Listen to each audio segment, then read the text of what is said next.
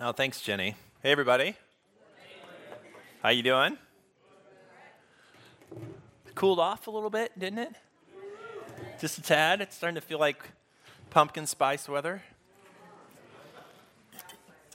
which I know got a lot of pushback last year, but I'm a believer. I'm looking forward to my pumpkin spice pancakes from Trader Joe's. I'm an Aldi's guy, but I go to Trader Joe's for those. Yeah, and you know Aldi, it didn't pay me for that because they don't pay for anything, right? So anyway, it's so good to see you. You know, I'm particularly excited about today's sermon because I think it's really important for us. In fact, you may or may not have noticed, but I actually worked with Melissa to bring in to pay some childcare workers to be upstairs, so if there were any volunteers that wanted to be downstairs, I wanted everyone to have the chance to hear what I'm talking about today. Another reason you know this is an important sermon is because I haven't done this for a little bit, probably to my own detriment, but Becca helped me on this one.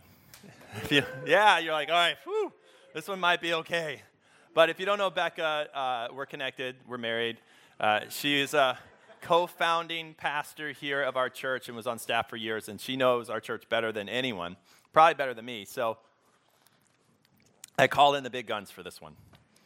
And the reason is because what I'm going to talk about today, I think is so important to understanding where we are, who we are, and where we're going, basically. This isn't the whole story of our vision, but what I'm going to talk about today highlights something that is particularly important, I think, for this day and age.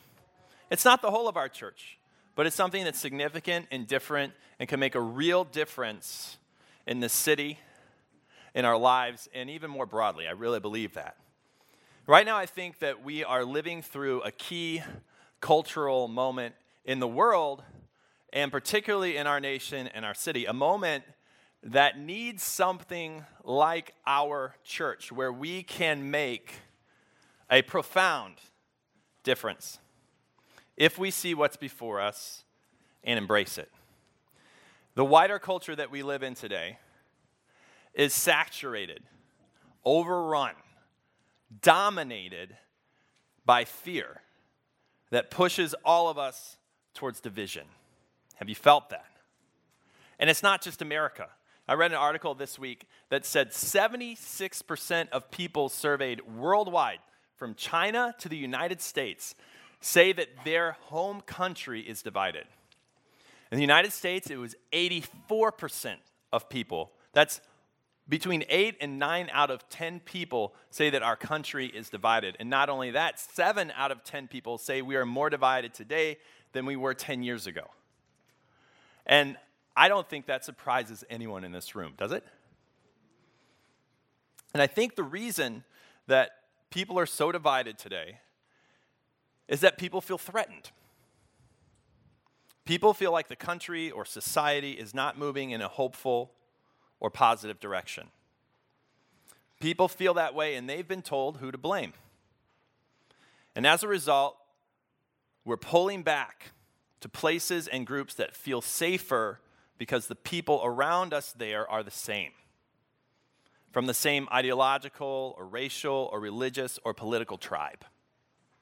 I read an article in The Guardian by Amy Chua, and she wrote this. She said, when groups feel threatened, they retreat to tribalism. When groups feel mistreated and disrespected, they close ranks and become more insular, more defensive, more punitive, more us versus them. In America today, every group feels this way to some extent. Whites and blacks, Latinos and Asians, men and women, Christians, Jews and Muslims, straight people and gay people, liberals and conservatives, all feel their groups are being attacked, bullied, persecuted, discriminated against. So as a society, we're siloed. That means we're in separate camps. We're away from people who are different from us. But instead of feeling safe or better, do you think we feel safe or better in our country right now? How do we feel? We're not happy. And as I talk to people about how they feel about the world today, it's generally miserable.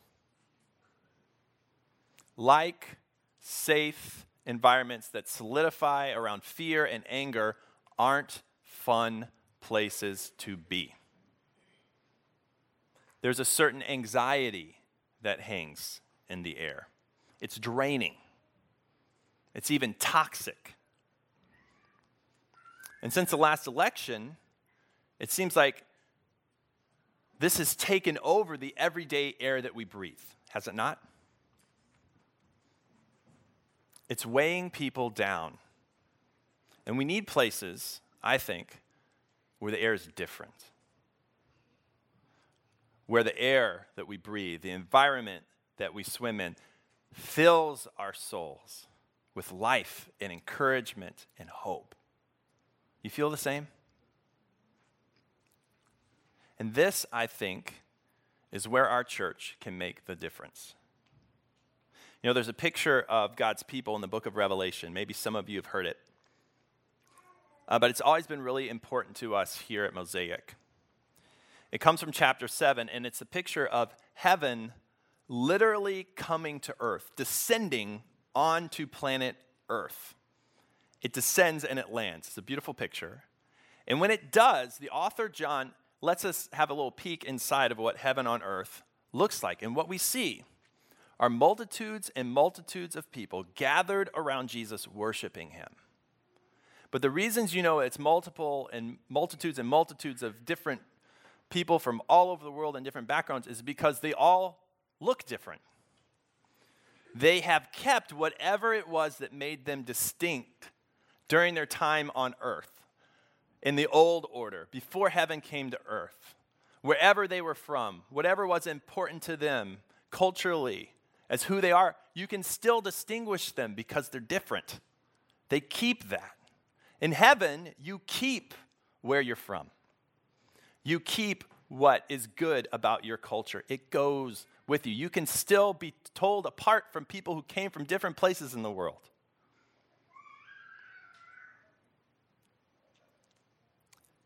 You know, here at Mosaic, we've decided to aim for that now. We're not perfect. We miss the mark a lot, but we have strategically and specifically decided to make what is essential to us, what is non-negotiable to us, a very small short list, so that we can make room for people from all different backgrounds to come together around Jesus. You know, some of you have mentioned this book before, but I'll mention it. It's not where we got our name. That's total coincidence. But there's this book called Mosaic of Christian Belief. It's by Roger Olson. Some of you have heard this. In that book, he sort of breaks down Christian belief into three categories. And the one in the middle of the circle, he calls dogma. And what he means is these are the essentials. If you lose one of these, all of a sudden you lose, historical Christianity. You lose Jesus. That's basically what he's saying. And that list is really small. It's just like a few things. He draws a circle on that, and then he draws a bigger circle, which he calls doctrine. He says these are important things, the way people interpret the Bible. It's how they choose to live. Because on these things, people can come from all different backgrounds. They might not agree on everything. But his point is it shouldn't be something that keeps people from loving each other or considering each other in the same community. Then he has this bigger circle called opinion. That's how you dress. I'm wearing jeans today. My nice jeans. But I'm wearing jeans today. Some churches you'd want to dress up, Some churches have more gospel music. Some churches have pipe organs. It's helpful, but it's opinion. No one's going to say this is a make or break type of thing, or very few people. And I remember being in my seminary class, and we were reading this book and talking about it, and everybody loved it. People were from different Christian traditions in my seminary. It wasn't like a monolithic, one culture, one denomination type of space. And I think it was almost like people wanted to put their arms around each other and sing a worship song or something. But I realized as we talked more, they were thinking, this is awesome. This means, a few times a year I can get together with that church down the block. And we can work on a project together. We can feed the hungry and do all kinds of great things in the community. And that is great. But when I heard this, I thought, that means we can be in the same community together even though we don't agree on every single thing. If our essentials, Jesus, is what pulls us together, we can come from all sorts of backgrounds, have a space where people can agree to disagree, come from different backgrounds, and learn to know and love each other as we worship Jesus. So it's not like a once a year, twice a year thing. It's an everyday experience where different people are pulled together because of the overwhelming glory of Jesus Christ in the same community. Now, why is that a difference maker? Because that's one of the things I'm arguing today, is that this is who we can be, and this can make a difference in this day and age.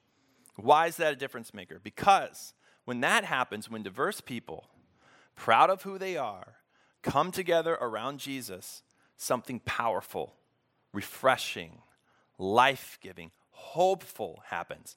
Heaven touches earth. The atmosphere changes. The air is cleansed.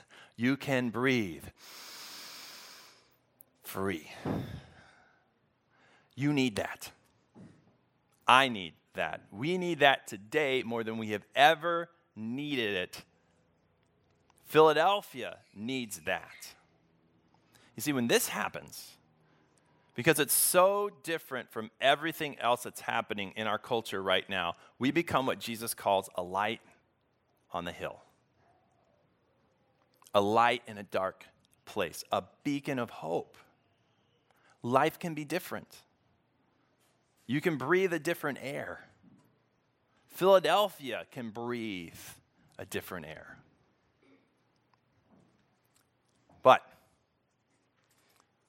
the dominant culture of today screams, you can't do that. Why? Because if you do that, if you associate with and love people who don't come from the same background or haven't come around to your way of thinking yet, you're selling out. In theological circles, they have a word for this. It's called syncretism. Anybody ever heard that awesome word? It's okay. I had to pay thousands of dollars to learn that word. You don't really need it. But syncretism is the theological way of describing selling out. What it means is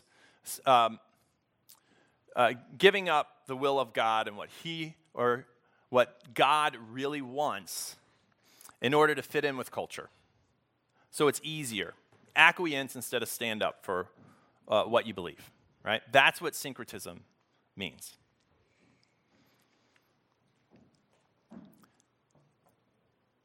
You know, in 2014, we were accused of this by some. You know, our church chose full inclusion of LGBTQ folks over the restrictive statements of our previous church affiliation. Some called us unfaithful. There was only one way to read the Bible, and if we allowed for any other perspectives, we were on a slippery slope. We could expect to first lose the Bible, then lose Jesus himself, and any sense of real faith or connection to a real God. But what I found is that the opposite is actually true. As we've decided to hold to our vision to create space for different kinds of people to be an inclusive church, we're seeing people hold on to Jesus. Honestly, I have lost track of how many conversations I've had just in the past few months where people tell me how they've remained in faith while their friends haven't. I'm going to share some details. I've had so many conversations. Please, if this is part of your story, I'm not referring to you. They all start to mix together.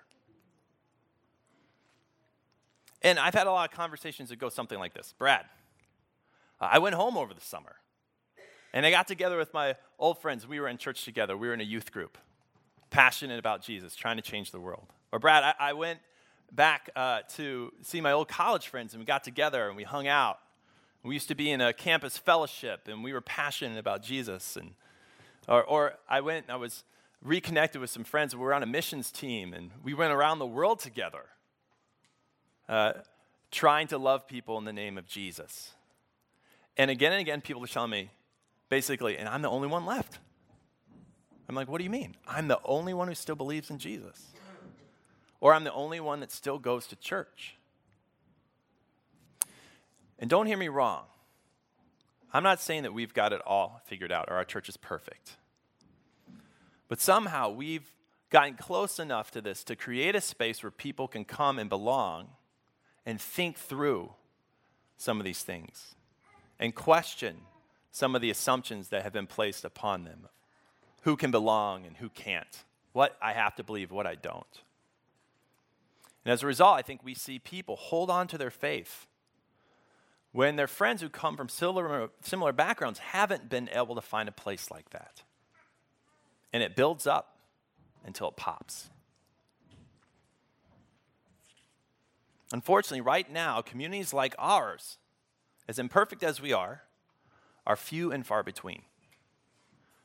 People are actually letting go of Jesus because they have nowhere to work through their faith. And not just a couple people. Think about your life. Maybe even think about you before you walked in the door here. You might have had one step out the door of faith too. But you felt something. You understood somehow, I can figure it out here. There's space for me. And part of it was I don't have to reject certain people. I can include them. That's kind of special right now. I know a lot of Christians. And if you're not a Christian here, I'm sorry. I hope this isn't too insider. I have a lot of conversations. I know so many. I've been doing it as a profession for a long time. It's a lot of my friends too. Some of my best friends were in spaces where they had no space to figure this out. And they either don't know what they think about Jesus or they've just turned their back. People I've been best man in their wedding.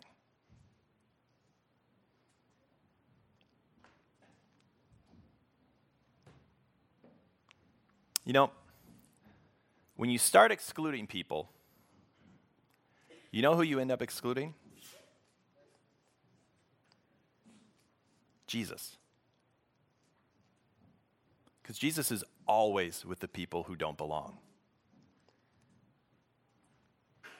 What really is syncretism for a church today?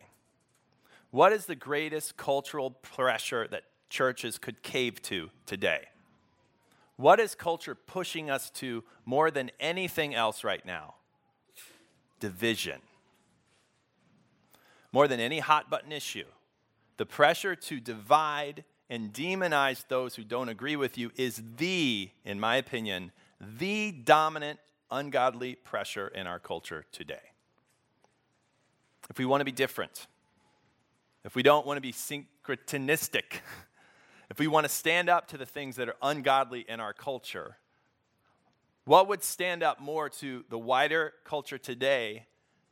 What would say there's a better way, a different reality, more than a diverse, inclusive community centered on Jesus? And if our church was the only place in Philly where all these crazy different people were together and loving each other, people want an explanation for that. All we got is Jesus. And all of a sudden we point to a different reality. Jesus is alive. He makes a difference.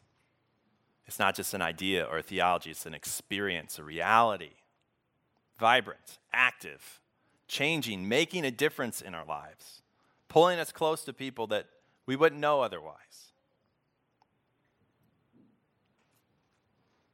The fact that you are here in this very imperfect church around all sorts of different people, in spite of all the pressure pushing against you, you being here is proof that Jesus is alive. And it's not just culture that's pushing against us in this. You know, as a community of faith, we believe that there's more going on in the world than just what we can see. There are spiritual realities at play. In Scripture, we see it described this way. In Ephesians, it says, "For our struggle is not against flesh and blood, but against the rulers, against the authorities, against the powers of this dark world, and against the spiritual forces of evil in the heavenly realms." This is how our struggle is described. Our pushback against the toxic atmosphere that's all around us. It has a deep and overwhelming spiritual dimension. The Bible describes our enemies not as people, but rather as dark forces of spirituality called powers and principalities. You know, if you're not familiar with this type of language, you can just think of it as like dark energy in the universe, however you want to conceptualize. But the idea is that there are spiritual forces that don't want to see people connecting to Jesus. So if a dynamic, inclusive community points to a living Jesus, they're going to push against it. You know what they want you to do? It's simple. Judge the people around you. Point a finger. Write someone off. You know what Jesus did? And this isn't the whole story of the cross, but there's a significant part of it. He said, I'll take that judgment for you. Another place it says, God made him who had no sin to be sin for us, so that in him we might become the righteousness of God. I'll take all that judgment for you, and I'll offer you grace. Now, share that grace with each other. Our key verse for today is this. It's the only one printed in your bulletin. John 13, by this, everyone will know that you're my disciples if you love one another. Love one another. Sounds good. And maybe sometimes it sounds a little too simplistic, but it's not. It isn't soft. This is practical. This is hard. You know, earlier I mentioned that a couple years ago our church took a stand for inclusion. And it was a challenging process for the church. But I don't know how many people know the personal loss that Becca and I felt. I can only speak for myself, but I know after 23 years as part of an association, that's a long time. So many of my friends, all of my mentors were in that group. And when we left, with some notable exceptions, I lost those relationships. The one that hurt me the most was a gentleman who had been my mentor.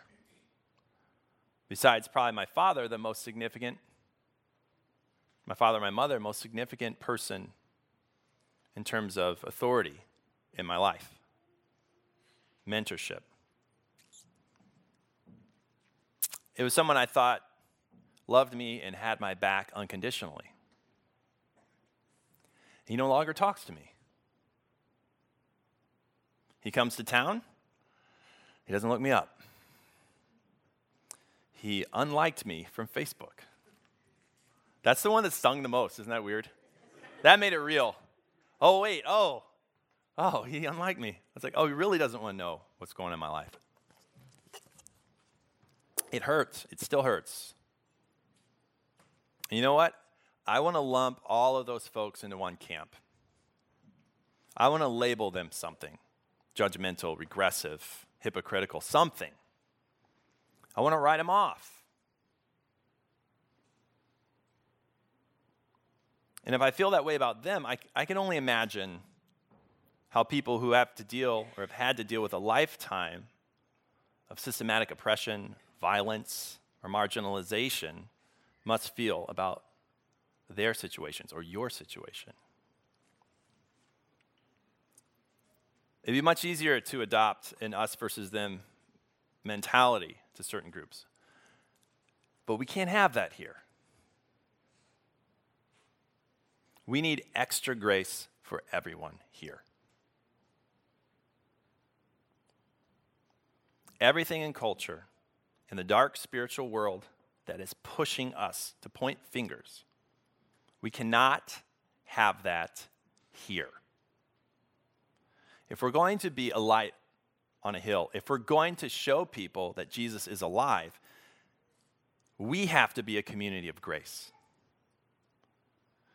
People, all of us, myself included, have to be able to make mistakes, to try and figure it out and get it wrong,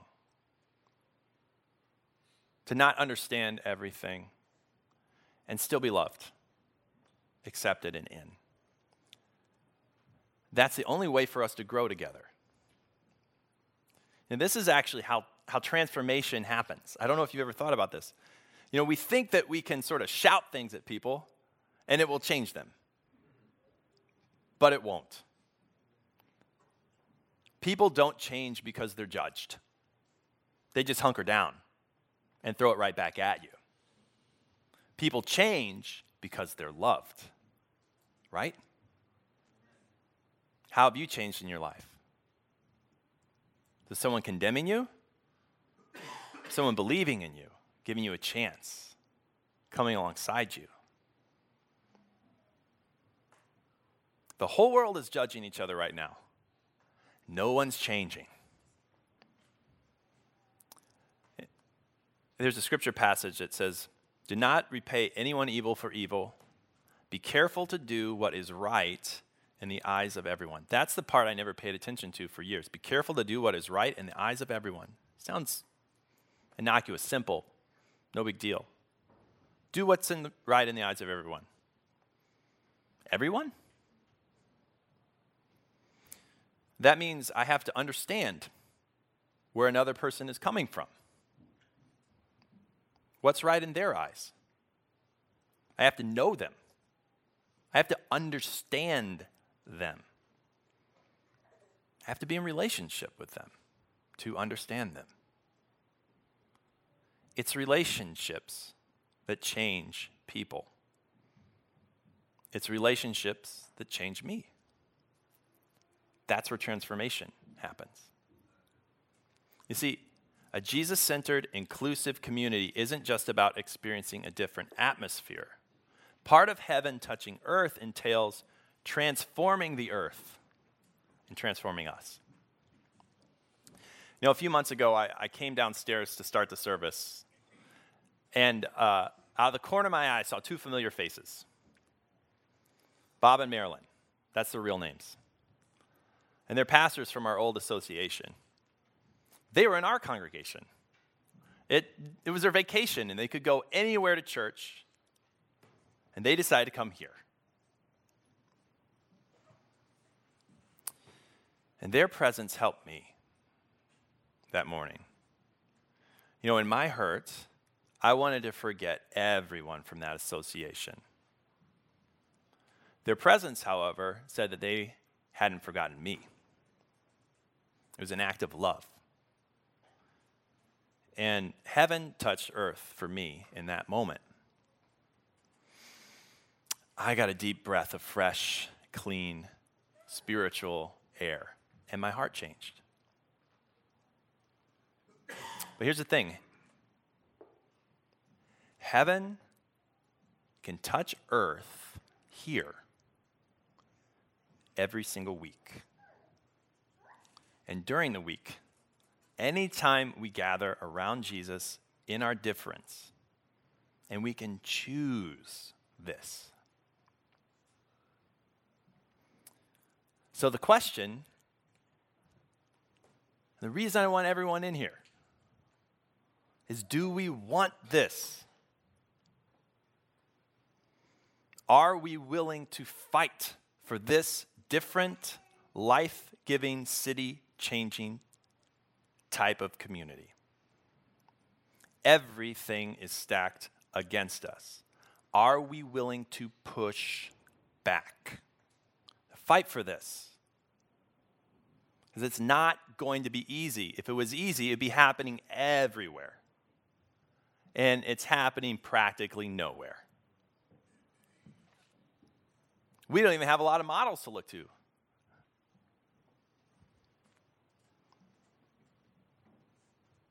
It means we have to take a look at ourselves, too. Where have you been sucked in by the wider culture? Where has it affected the way you think about other people? Where do I judge? What needs to change in me? Are we in for this commitment? A fight to worship Jesus together. Even when our friends are blowing it, they don't get it. Even when we blow it, we want to run away someplace that's safer or feels safer. To fight against a culture and forces that would have us divide and show the world that Jesus is alive as we welcome everyone in. Everything is stacked against us, but we have a not-so-secret weapon. We have a pretty amazing, overpowering ally who offers us beyond what our minds and hearts could imagine. We have a real Jesus that we actually believe in can make the difference. And I believe, and I'm hoping that you believe that he wants this. And he wants this bad, and he wants this for us. So, let's pray to Jesus. If you're the band, I'd like you to come up.